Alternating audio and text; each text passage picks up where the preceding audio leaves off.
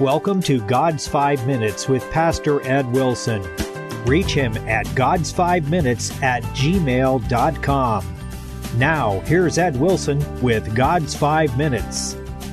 Hello, friends. 17th chapter of Jeremiah contains these verses. Thus saith the Lord, Cursed be the man that trusteth in man, and maketh flesh his arm, and whose heart departeth from the Lord. For he shall be like the heath in the desert, and shall not see when good cometh, but shall inhabit the parched places in the wilderness, in a salt land, and not inhabited. Blessed is the man that trusteth in the Lord, and whose hope the Lord is. For he shall be as a tree planted by the waters, and that spreadeth her roots by the river, and shall not see when heat cometh, but her leaves shall be green, and shall not be careful in the year of drought, neither shall cease from yielding fruit. With these verses, the prophet has taken up his brushes and painted the canvas on his easel with two very different pictures. In one, the hot, parched desert stretches an only barren, dusty wasteland on every side. Everything is scorched beneath the pitiless sun. No living creature breaks the solitary melancholy.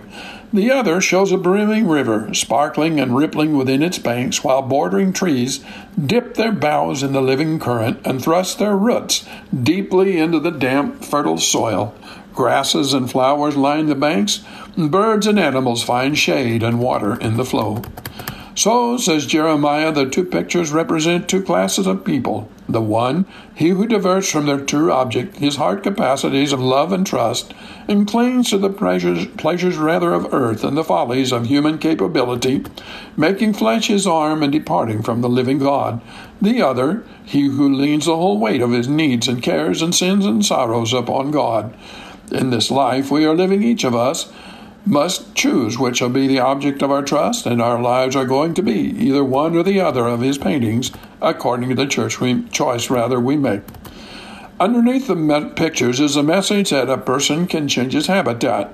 A tree is an immobile plant, but the blind man said, though in another context, I see men as trees. Trees, yes, but trees walking.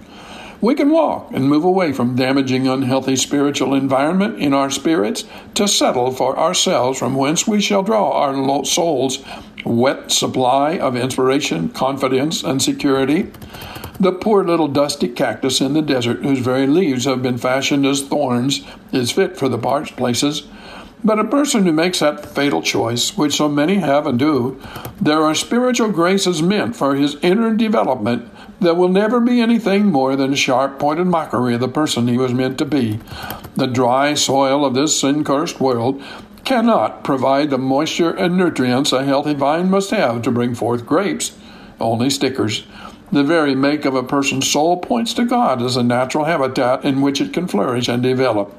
You, I, the poorest and least educated, or the richest and most talented, male, female, any race or any age, will never be right, never feel that we are in a native soil, watered and fertilized, with encroaching plants weeded out, and our branches properly pruned and trained, until we've laid our hearts and hands on the breast of God and rested ourselves on Him.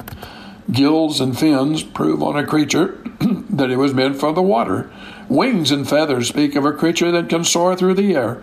Just so the shape of our hearts is such that there is a godlike vacancy in every one of them, and none are ever complete until the Lord has taken up his dwelling there. Part of the text declares that those who choose the desert path shall not see when good cometh. What horror to have God or life or the tricks of the devil so conceal the very things necessary for a soul to meet God in peace that they can't be found. But of the other path, the promise is he shall not see when heat cometh. Here once more is a towering truth that has enabled the martyrs and faithful Christians through the centuries to face the unfaceable, endure the unendurable, keep heavenly peace against all that life could explain. Try as we will to explain, it can only be known by experience, the beautiful, peaceful experience of having living waters flowing in one's inmost soul. Have you talked to God today? You have been listening to God's 5 Minutes with Pastor Ed Wilson. Reach him by email at godsfive-minutes@gmail.com. Tune in next time to hear more encouraging thoughts from God's Word on God's 5 Minutes with Pastor Ed Wilson.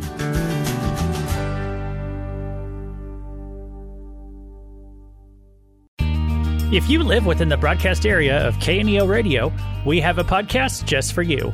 The KNEO Community Connection keeps your finger on the pulse of what's coming up in the four-state area, telling you about upcoming events you don't want to miss, organizations in our communities doing great work, and conversations with the dynamic citizens who are behind it all. There's a lot going on around you that you don't want to miss. This is Luke Taylor. Join me each week as we talk about what's happening with the people who are making it happen. Brought to you by KNEO Radio 91.7 FM and the Sky High Podcast Network. Subscribe today wherever you get your podcasts.